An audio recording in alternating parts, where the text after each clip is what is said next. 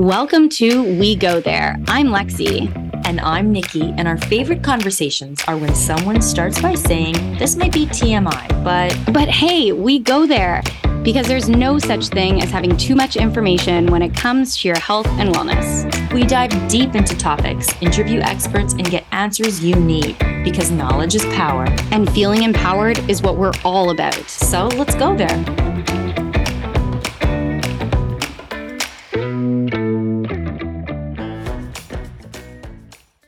Okay, deep breath here. We have a pretty sensitive conversation that's about to happen. So this is a trigger warning. We're going to be talking about birth trauma with Tila Tomasetti. She's a registered provisional psychologist who specializes in birth trauma, and she's actually pursuing her doctorate with a specialty in this area.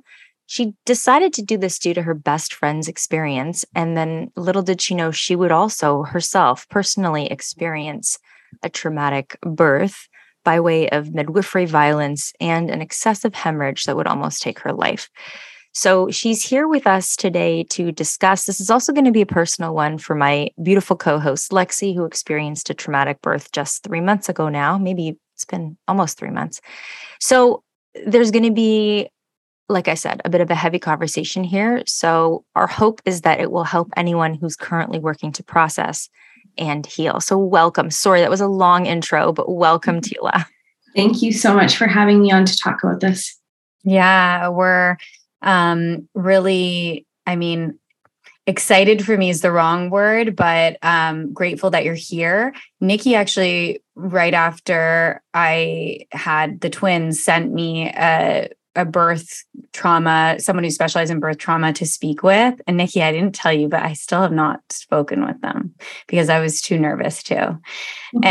Or not ready, or a combination of all of the things. So I think that this will be a really welcome conversation for me because it's probably something I still need to do. So we're looking forward to diving more into it, and are really grateful in advance of you sharing some of your story.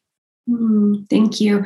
Lexi, I hope it's okay to just normalize where you're at on that journey as well. And that so many people, most survivors take quite a while to take that first step. And so just be gentle with yourself. I just wanted to start off by saying that. I appreciate that, really. Mm-hmm. So do you think that maybe the best place to start would be to tell us a little bit more on how you came to specialize in birth trauma specifically, and then how that links to your own personal story? Yeah, absolutely.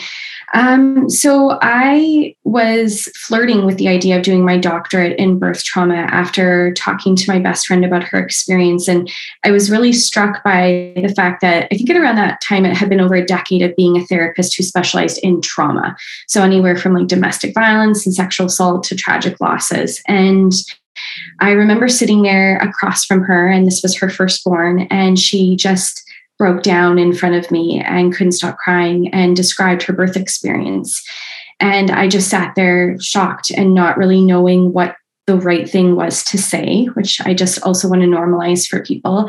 And so I just listened, and she continued to tell parts of her story. And at the end of it, she said, actually, I've come to realize a lot of people go through this experience. And I was like, why isn't anyone talking about that? And she's like, no one feels like they can. And so I started to look into the research around this and get to know what birth trauma was, because I had never heard about it until she brought it to my attention. I guess this is 5 years ago now. And when I started to look into the research and found that like 1 in 3 women and up to 45% describe their births as traumatic, I was shocked by this number, because I said, that's incredible. That's an enormous amount of people. And yet, why is nobody talking about this? So I remember going back to her just a few months later, and I said, I'm going to dedicate my doctorate to you. And she was like, what? And I said, yeah. I said, I agree. Why is no one talking about this? And I want to do this for you. I want to open up this dialogue and give people an opportunity to speak about their own experiences and see if we can change any aspects to it. So I had said that to her, and I was in the midst of doing my master's at the time. And so it was always in the back of my mind that I think I'm going to go that route when I do my doctorate. And then I started my doctorate, and I was leaning even closer to that, doing more and more research. And then, as you shared, then I ended up with my own experience. And it's quite a lengthy story. I won't get too far into it today. And I actually I'm not allowed to speak to parts of it, unfortunately. But it was after going through my own experience that I solidified starting that Instagram account, as well as going like, okay, I am for sure doing my doctorate in this area, and knowing what part of birth trauma I really wanted to zero in on. And you can't talk about it. Can you explain a little bit more about why you cannot talk about it? Yeah, and that's even like tricky in itself.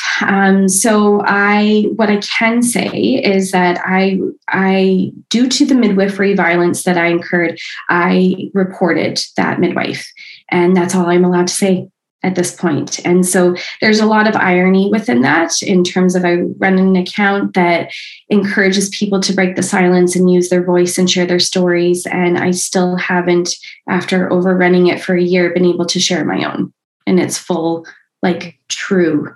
Yeah. It's under investigation right now, right? Okay. How old is your little one? Livy is about to turn a year and a half in just a couple days. So, awesome. Yeah. Mm-hmm. Well, thank you for doing the dance, because it must feel like you're doing a bit of a dance to really help and support people without being able to completely disclose what happened to you. So thank you for that. Why is this? You mentioned that your friend said that, a lot of people go through this, but they feel like they can't talk about it. You also mentioned this is sort of a silent trauma. So let's talk about that. Yeah. Oh, it is absolutely a silence trauma. And I think that comes from the expectations that are placed on women in general around pregnancy, around birth, and just the pressure that comes with that things have to be perfect.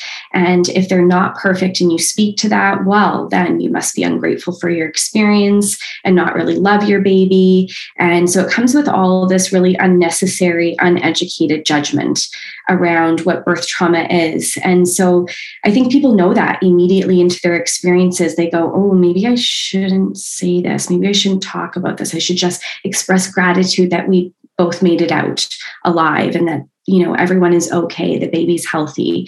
And so I think toxic positivity is a big reason that keeps people silent around this as well, is those statements of at least this, at least that, at least this, really silence people and make them feel guilty and ashamed for their experiences. And it's not an experience they picked. I really want to stress this. Nobody walks into their birth experience wanting to feel this way and to live this life.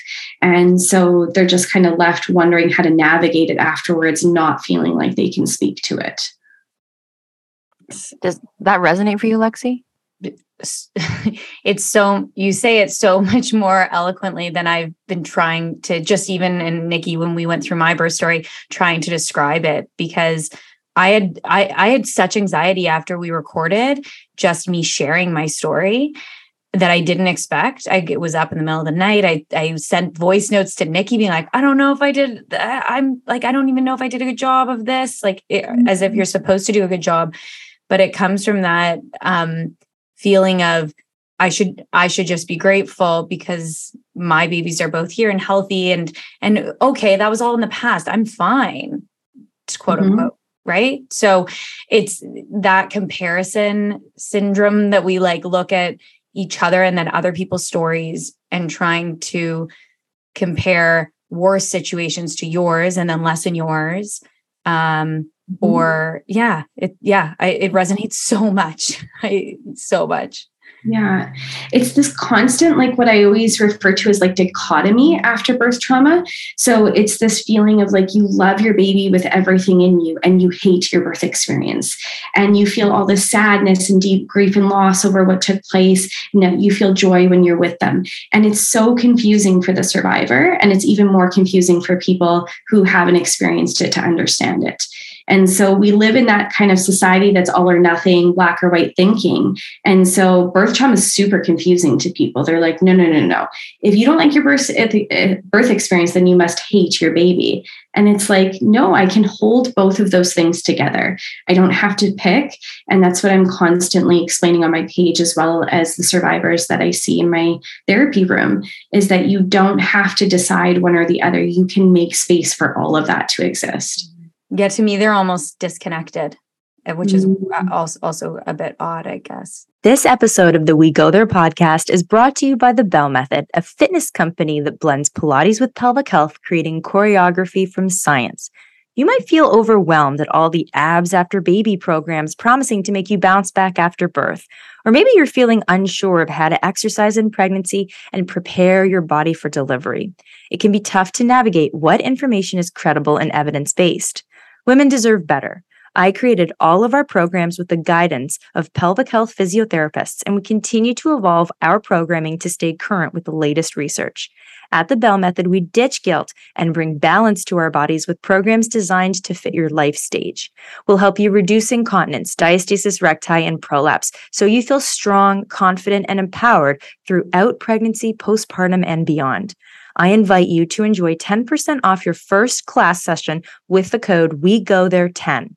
Visit www.thebellmethod.com for more. When you say 1 in 3, I think you said women experience a form of trauma. So can you talk about what would define, I guess, probably the wrong use of words, but birth trauma, and what one might experience to be considered having a traumatic laboring experience? Yeah. So birth trauma is what we call like subjective. And so that doesn't mean it's a choice. I really want to stress that. I think lately there's been a lot of discussion within the community being like, oh, like, so did I pick that then if I'm defining my experience as traumatic? And it's like, no, what that means is that what might be traumatic for me may not be for you, and vice versa. And so that's why you'll often hear statements like in the eye of the beholder. And what that means is that the person gets to decide if something was traumatic or not to them, but also so does their body. We don't have a say sometimes as to what felt traumatic. It really just ends up existing within our system. And then we kind of end up fighting with that, and it ends up presenting in these traumatic symptoms. But I think that when we started to say that in the birth trauma community around like in the eye of the beholder and define your own experience and subjective, it was really to empower people to be able to say like, hey, your experience matters. It doesn't have to fit a specific criteria in order for you to say that your birth was traumatic. I think that's an important one to differentiate, in that, it's interesting because I'm full disclosure coming from a place of, I've definitely been through some shit in my life, but it hasn't been in the context of birth trauma. And so I haven't, and prior to this podcast, Lexi, you also have said the same thing. Prior to your prior to your most recent birth, you also, we'd had conversations around this before, and you were coming from a place where you're like, this is a real thing that I haven't experienced, so we've had some interesting conversations as well, how your perception has maybe shifted a little bit now that you've kind of experienced the quote unquote, ideal, and I hate to say that word, but that's kind of how we look at it. Society looks at it like, intervention free, quote unquote, easy deliveries. And now the opposite, where like someone had to resuscitate your baby and save both of your lives. So it's an interesting thing because I guess what I want to ask is a very clumsy way of putting it, but I'm curious to know what are some of the most damaging things that people can say and unfortunately do say to survivors of birth trauma. And then on the flip side, a second part to that question would be, what are some of the most helpful things people can do or say as support? Yeah, I'm so glad we're having this conversation because I guarantee so many of your listeners are wondering the exact same thing or have been in situations like this where they're like, whoops, I like maybe misspoke and that wasn't something that was really helpful. And so I think the biggest thing that I really want to cancel, I do, and I hate to use that language, but I'm going to go there. I want to cancel the phrase "at least." I think that needs to be kicked out of the dictionary because it's so dismissive. So before you go to speak to somebody about their experience, first thing first, I would say just listen. So don't feel like you have to have an opinion or something incredible to say. But I think just holding space for the conversation to exist is key. But then if you are going to say something, please don't start by saying the words "at least." It dismisses, it minimizes, and it's very frustrating for the person listening. And there's a whole slew of different statements, but that's got to be the one that I hear the most is like, at least the baby is healthy, or you guys are both fine now. Like, what's the problem? You both made it out alive. I should pull up my Instagram right now and start giving you a list. I would say go to my Instagram, and because that's all I talk about is toxic positivity. I feel like it's once a week. My followers really want to speak to that and vent about it. So that's my best piece of advice without getting carried away is just don't say "at least." But when it comes to just what can we do to support them, it really is about the listening aspect. It's not injecting your own opinions around it. It's not injecting your own birth story even into it. So don't get into that comparison game, because I also hear that that's quite dismissive when people will say to the person, "Oh yeah, like I had a really difficult birth too because of this." And it's like, but again, like if we just hold space for them and just let them exist there, they'll move through the things that they're going through a lot quicker as well. And don't try and problem solve for them. And instead just ask them what can I do to support you? Like what feels the best to you? And some of them may not know the answer to that, and that's okay too. But I think it's just the key is listening. Yeah. It's so interesting because I'm sure, Nikki, you're drawing a lot of parallels to fertility, right? And toxic positivity as it links to fertility. I just did a reel about this yesterday about at least you weren't that far along. Right. Miscarriage, right? It's the same. It's the same. I mean, it's not the same, but there are so many similarities of or the trying to give advice, like, "Oh, you just need to get up and go for a walk." Right? Or get out of the house more and change, or you just need to go on vacation and relax and eat a cheeseburger. And then or go to sleep. Just go to sleep. Right. Okay. I had some disagreements recently on my Instagram about this because that's a common phrase too to tell new moms. Just sleep it off. Just go to sleep. You need sleep. Okay. That's a little hard to do when you've been through a traumatic experience. Your system is completely dysregulated and heightened, and you got flashbacks and nightmares. It's like, how about we give tools to people so that they understand how to get to a place of sleeping. So yeah, there's so many statements out there that are just so harmful. I felt like I had drank gallons of coffee. Literally, I couldn't, my eyeballs were bulging out of my head. I felt like I couldn't come down. It was you're just vibrating, which I had no idea I was linked to trauma. But yeah, I had no idea. Because literally I could not. Adam would have to lie with me and hold my hand, and I meditate. I'm a Zen person, and he'd have to literally pet me my head because I could not chill out. So that's very interesting that you say that. Yeah. No, your system had no idea how to. It was in that fight, flight, freeze mode. You were in that state of survival, and for a lot of survivors, it takes a long time to step outside of that. And so that your viewers can't see the feeling that you made with your hands, but it's that vibration piece is literally your nervous system going, I have no idea what to do with what just happened. Yeah. We got to talk about tools because as a side note, I've noticed that with women that I work with postpartum, that it has a huge impact. Having experienced birth trauma can really mess with their postpartum rehab in the sense that they've lost faith in their body.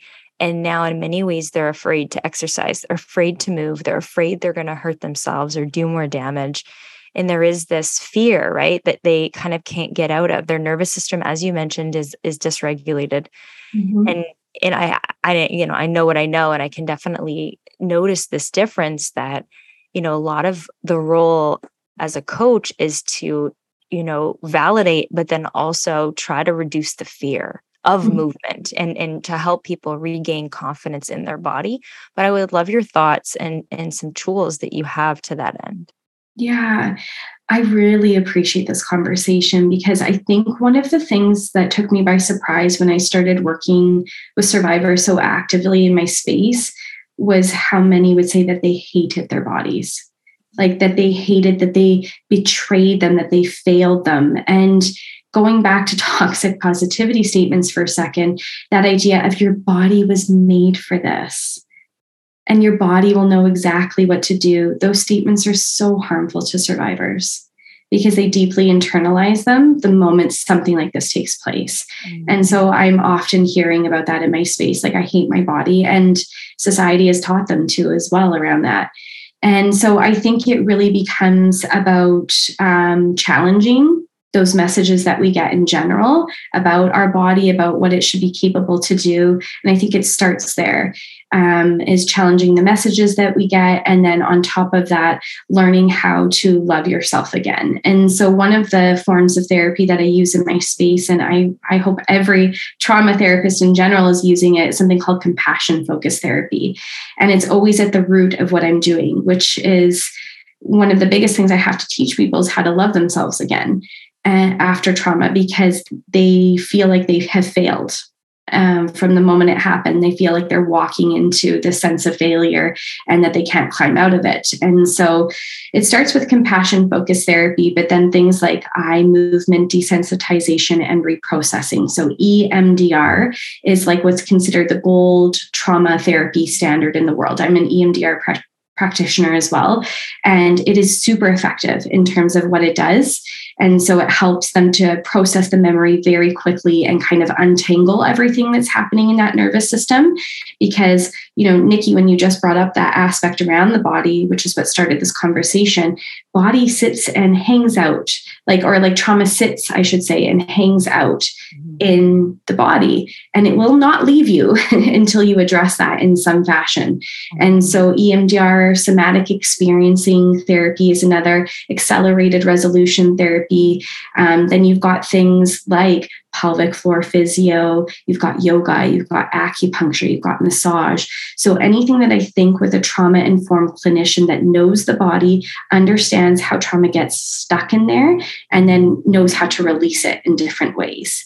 But that trauma-informed care is key, because if you've got a practitioner in front of you that isn't fully aware of working with somebody who's been through trauma, then it could further exacerbate those symptoms and set back their healing. Oh, 100%. And just we know that there is proprioception, which is the understanding of where your body is in space. And then there's interoception, where you're sort of like trying to figure out like what you're feeling, what your sensations are on the inside. And it is a tricky one because as a teacher, we're often like, so where are you feeling this muscle burn? Like, what are you feeling in your body? Like, do you feel it in your deep core, right? Like, I'm a Pilates instructor, so just bear with me for a second. So, and a lot of times people are like, I don't think I'm feeling it in the right place. And I can tell like they're struggling in a class where they're sort of like, am I doing this right? Or I'm worried about doing it wrong. Or they feel so defeated because it's that feeling like almost like they can't trust the sensations in their body anymore. So it's certainly connected. And I don't think people are talking enough about how these things are connected. Mm-hmm. Mm-hmm. And that we all kind of have a role to play in it as providers. And that, it's not just trauma therapists that are supporting people, but people like yourself that can really do wonders for somebody's healing. Mm-hmm. Yeah. And just how you're speaking to that, I felt emotional about it because and for me, it's like I am a control person in general. And I also feel very connected with my body normally. Prior to this, I'd say. And prior to this, as Nikki mentioned, I had 2 beautiful laboring experiences, which I kind of, I owned as being that because of my connection with my body. So I can very much appreciate that feeling. I also wanted to ask you about if you come across people who have experienced trauma, and I'll bring the partner. Actually, I know we want to talk a bit about partner trauma as well. And the partner, and the link to heightened anxiety over the baby post birth experience and a traumatic laboring experience. Because I personally, and I mentioned this to Adam, and he also, we find ourselves feeling more anxiety around our babies than we ever would have previously with our two newborns, even our first, and we had no idea what we were doing. We came home and we're like, all right, let's YouTube how to swaddle a baby. Like, you just didn't know what you're doing, right? So that is definitely present in our lives for sure. Mm-hmm. No joke, right before this began, I was in session with a client, and she is a NICU mom. And I was supporting her in normalizing intrusive thoughts. And whenever I normalize, I'm really quick to explain to people that I do this not to dismiss, because normalization can actually feel like that too. Like, oh, all moms have intrusive thoughts. It's like, whoa. Like, we can't do that. We can't say that, because we could end up dismissing somebody who has severe intrusive thoughts that really need us to pay attention to. But like, the stats around this is something like 73% of moms will have intrusive thoughts. And that number increases depending on the circumstances of the birth. And so when you've been through a traumatic birth, to have intrusive thoughts, especially when you get home, they won't necessarily like exist in the space initially. It's when you get home and you get into that space again, and your system starts to slow down and recognize that it's actually safe, that oddly enough, these intrusive thoughts will pop up. And so I just want you to know, Lexi, that experience is so common, and that increased anxiety around what if is directly connected to your traumatic experience. And that a lot of the ways that we deal with it is by, I don't want to say inviting them in, but giving them space. And so don't try and stuff them away or push them away, but instead understand that where they come from is a really meaningful place, and that it's just offering them reassurance that you're safe now. Mm. And so, yeah, when anxiety kicks in, it's really there because it's saying that something matters to you. And so obviously your baby matters to you, very much so. But yeah, it's very common. Mm-hmm. Yeah. What about birth partners? Oh, birth partners. This is a part of birth trauma that I definitely want to research more in the future when my doctorate's done, because it makes me so sad. It makes me so sad because this conversation around birth trauma, they're just finally starting to be had. But the conversations that is not being had is around the partner and the deep impact that exists with them, because partners are pushed out of this experience from the moment it happens. So even if birth trauma doesn't happen, the partners are often pushed into the back of the room or moved aside or not communicated with, not validated. And so it's like they don't even exist in the space. And then you compound that with birth trauma, where something's taking place in the room that is seriously traumatic, and the partner is wondering what the heck is going on, and nobody is telling them. Or if they do, it's very dismissive, like, get it out of the way, we're trying to deal with this. And so nobody talks to them about the trauma symptoms that they too will experience. And that, to throw out another stat, sorry, research nerd here. Like, we have another one. Nikki. Meet Nikki. 25%. So 20, and I'm going to use the language of fathers because that's what the research offers at this point, but 25% of fathers say that they have experienced birth trauma. And so their symptoms look similar, but the big difference is that it often comes out in anger and frustration and avoidance. And so it sometimes will be misunderstood as depression in a dad, or just like a dad who's disinterested in their child. And it's like, no, that's a dad who's been shook and doesn't know what to do with these feelings and doesn't feel like he's allowed to take up space about it either. Mm. And so it's something that I wish we would talk more about. Like, just to touch on this briefly, I'll share a story about my own husband. And so part of my story was an excessive hemorrhage, and he watched me bleed out. Mm. So I didn't, right? I was lying there with Livy on my chest, not realizing that this was taking place. I could feel like I was going in and out, but he watched it all.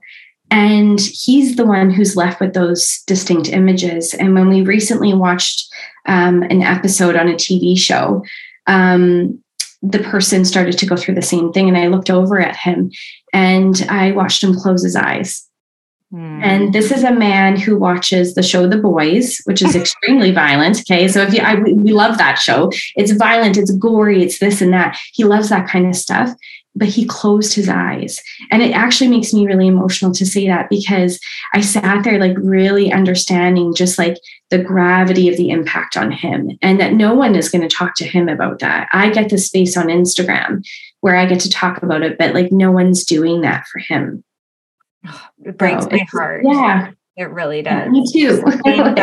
I forget a lot of what happened, right? Like I don't remember it. And he like was pushed out of the room, then comes back to like the chaos and me lying there, like counting the babies, like trying, because we're twins, like trying to make sure are both okay. It's just like all of the things. So it breaks my heart to think about that. And he doesn't link to that, the anger or any of that, thankfully, like side of it, but I'm always worried about him, because I have these outlets. I'm learning all of these things, and he'll definitely listen to this episode, but it's just, you have different outlets and the partner just doesn't get the same treatment. It's like they just kind of go back into life, and also are there to support, like he's so supportive of me through this all and what I've been through, because it was my body that went through it and all of those things. But you can't discount that the partner's mind is incredibly impacted as a result of it as well. And he's very strong. So, and it seems your husband's the same. Yeah. And it's got to be one of the biggest questions I get from survivors in my DMs is like, how do I talk to my partner about this? And doing what I do for a living, once I got home, I said to Ryan, that's my partner's name. I said, Ryan, like, are you okay if I just do a weekly check-in with you around what happened? And you don't have to talk to me about it if you don't want to, but I just wanted to create space for him each week to be like, how are you doing with this? And those conversations were really healing for both of us, because I got to hear from his perspective too, what it was like to watch that all unfold. And it didn't add another layer of trauma to me, but instead it actually brought us closer in terms of being able to know that we weren't alone in a lot of the feelings that we were experiencing. Agree. I think that this has brought our relationship to a whole other level of closeness, going through something like that together. What I kind of a funny note, what I would do is I had these homeopathic, like that my naturopath had given me, pills, like just, like the homeopath, they just dissolve under your tongue. And one is supposed to support trauma. And I'd just hand them to him before bed every night. I'd be like, just take these. Like, I feel okay, Lex. Like, I'm all right. I'm like, no, just pop them in. Don't worry. You're going to be okay. This drama. I don't know. I was like, maybe this will help. He's like, I'm good. Like, take the pills. I don't know. You sound like a supportive partner, Lexi. Pop me a pill. Just trust me. I just gave it to him. He took it. So, but yeah. And anyways, it's I'm glad we got to talk about that, and I'm sure a lot of people listening can relate to that and dealing with the trauma and partner relationships as well. Yeah. I'm glad we got to talk about it too. Lexi here. Okay, so let's shift to another under the radar, not so hot topic for a minute. Body hair. Everyone's got it, but a lot of us want to live smoother. Am I right? 10 years ago, I started Wax On Laser and Wax Bar. Wax On isn't just any waxing and laser hair removal bar. We are the industry leader, creating a safe space that inspires people to live confidently in their own skin. Over the years, we've developed trust. Trust that you know you're getting the best quality and comfortable experience every single time. Whatever you come to Wax On for, it's going to be awesome. We've created our own exclusive gold wax formula that's like no other. It's as pain-free and long-lasting as it gets, perfect for all your waxing needs. At Wax On, we've invested in top-of-the-line laser technology that's effective on virtually any hair and skin tone for effective results on every body. Seriously. And we carry a carefully curated collection of products. Some we make ourselves, locally I might add, and some are from brands we've fallen in love with that adhere to our values and standards of clean, good for you, and female founded. If you haven't experienced Wax On, I invite you to enjoy 20% off your first service with code WeGoThere. Visit waxon.ca or download the mobile app to book in with code WeGoThere, because there is such a thing as a better hair removal experience to help you live smoother. Where do you want to go next, Nikki? I want to talk about so I'm just going to call it out. I think it could be perceived as an insensitive question, but I'm just going to ask it because it's a podcast and that's what we do. And it's one of those things that is an honest question. And I think I already know a bit of the answer, and maybe the answer is maybe, and only in some circumstances. But basically the question is, do you think that birth trauma can be prevented to any extent? Okay, I get why you were worried it was going to be insensitive. and hold on. And it's one of my favorite questions because I'm actually really passionate about this. Okay. So, and it's what my doctoral project will focus on, actually. Oh, amazing. So, okay, so I'm not an asshole. Great. Okay. No, you're not an asshole. Okay, so there's a research article by Reed, Sharman, and Inglis, and it's 2017. And when I read this article a couple of years ago, I was like, this is what I want my project to be about. So what they found was that 66% of birth trauma survivors state that at the very root of their birth trauma is how they were treated or mistreated by a provider. And that blew my mind. I went, are you kidding me? So there's 66% of birth trauma that we can prevent. Well, I want to talk about that then, right? So that is literally what my project is going to be focusing on, is that how do we dismantle the system, okay, that we've created around these ideals around childbirth and doctors and hospitals and birthing centers, and completely dismantle that and rebuild it to exist in a place that really supports the person giving birth. And so how it can be prevented is with what I call the bare minimum, which is proper care, compassion, warmth, empathy, understanding, going over consent, getting proper consent from people.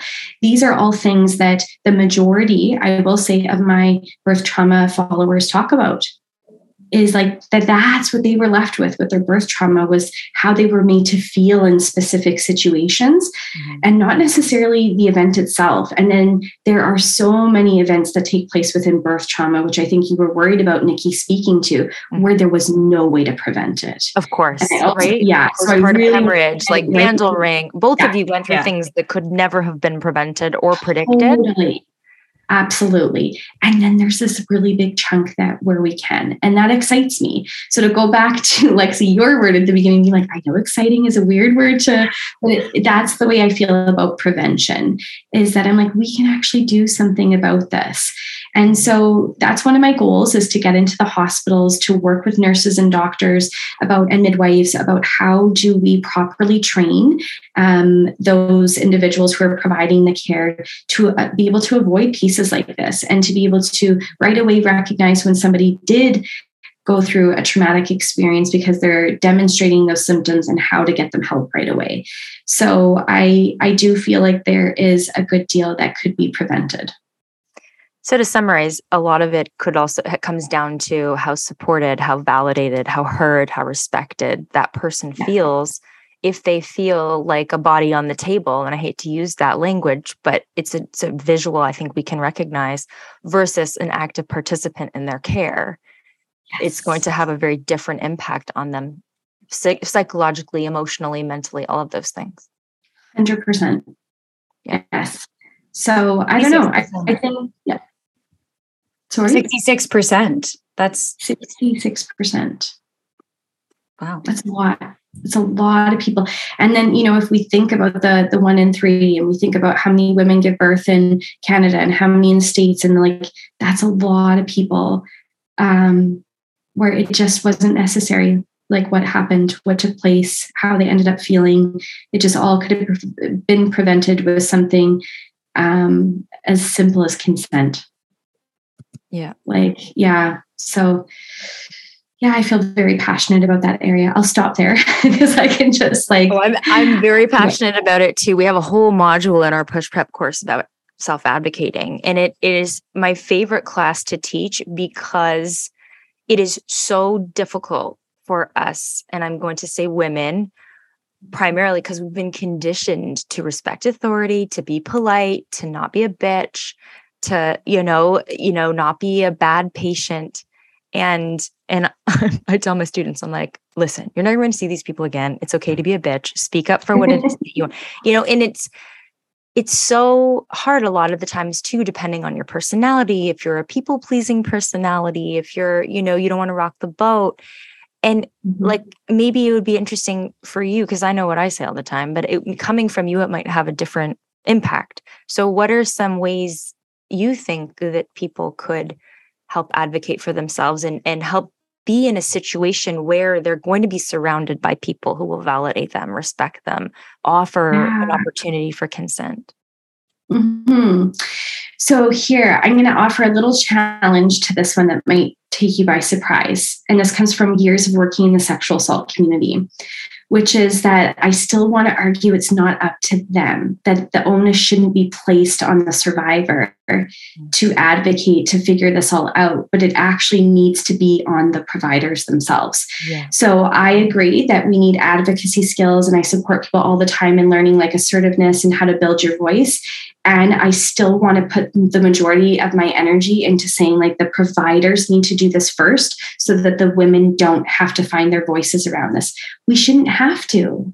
I agree. It should be the norm. Like, why is this not the norm? It's just like, so that's like the narrative I want to challenge is like, let's view this differently even. Let's like put the blame and the responsibility and the pointing of the fingers to some other direction than the person. Because it reminds me of sexual assault, where it's like, well, just don't dress like this. Right. Bring your drink with you to the bathroom. Carry keys in your hand. Da da da da da da da. And it's like, but that's not stopping the behavior of the person who's offending.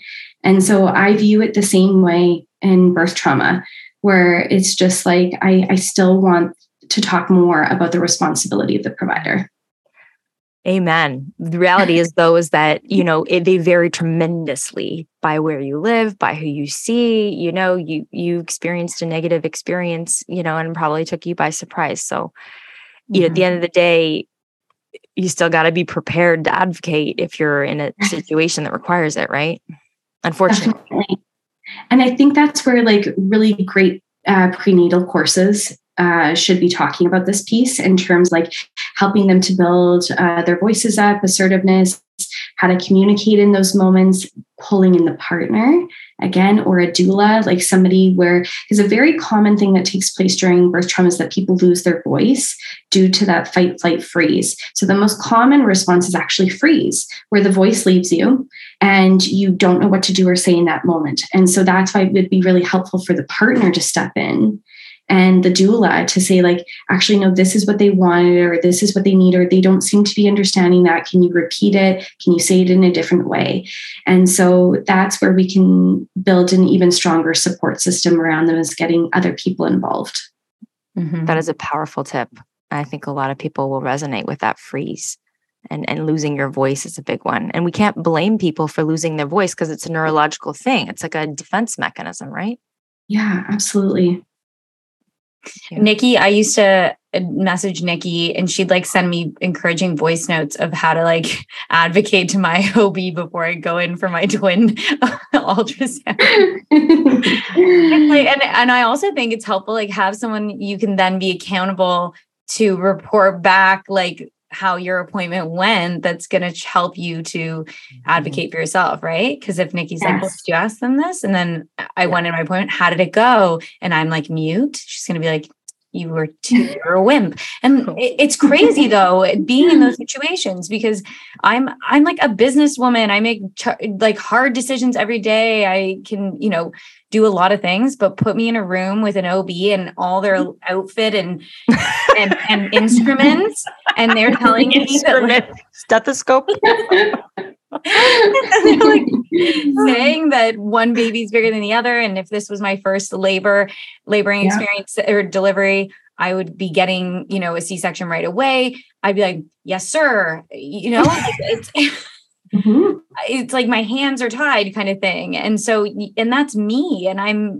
am a very capable person and being in a room with strong businessmen and standing up for myself. But literally in those situations, I panic. So I think having someone that you could be almost maybe accountable to, I feel like that helped me. And in the situation when I was getting my epidural, I asked the question, could you start with it being a little less, because I've never had an epidural. I don't know how I'm going to react to this. And then we can top it up versus giving me the full dose at once, which is a recommendation from like my conversations with Nikki and then my midwife on how I could cope with getting an epidural for the first time, because I had never had one. So yeah, it's like that when you're having trouble advocating for yourself, being able to admit it, it doesn't mean you're a weak person. I'm not a weak person. No, you are not. Right? Like, but I do struggle with being in a room with an OB and standing up for myself and my babies. So many people do. And I think even like demystifying that, like those positions of power, right? And like recognizing that it is a human being in front of you too, even though they're in that outfit and have all those instruments. Like, so that could be part of the plan too, around helping people to find their voice, is to go, hey, that's still another human in front of you. And I know that looks scary. And like, they're actually working for you, right? This is your body. This is your birth experience. Slow clap. And print out the goddamn evidence sheets. Like, print out the evidence. Someone yesterday was like, I'm told I have to have an enema. And I'm like, here's the evidence on the fact that's actually not evidence-based. Like, like what are you being told? Like, it takes 17 years on average for practice to catch up to evidence. So much crap out there is not evidence-based. And this is like where I get really mad. And so, if you have a hard time finding your voice, just show them the evidence, print that shit out on PubMed and show it to them on your appointment. Preach, Nikki. Yeah, so clap for Nikki now. It's all in our resources in the course. I'm like, here, it's a bit nerdy, but go to this link. All it is Nikki sending links. You want the evidence? Yeah, I'm all about those links. Yeah. I hope this is helpful for listeners. It's great. It wasn't an asshole question. I'm glad to hear that. Okay, next question.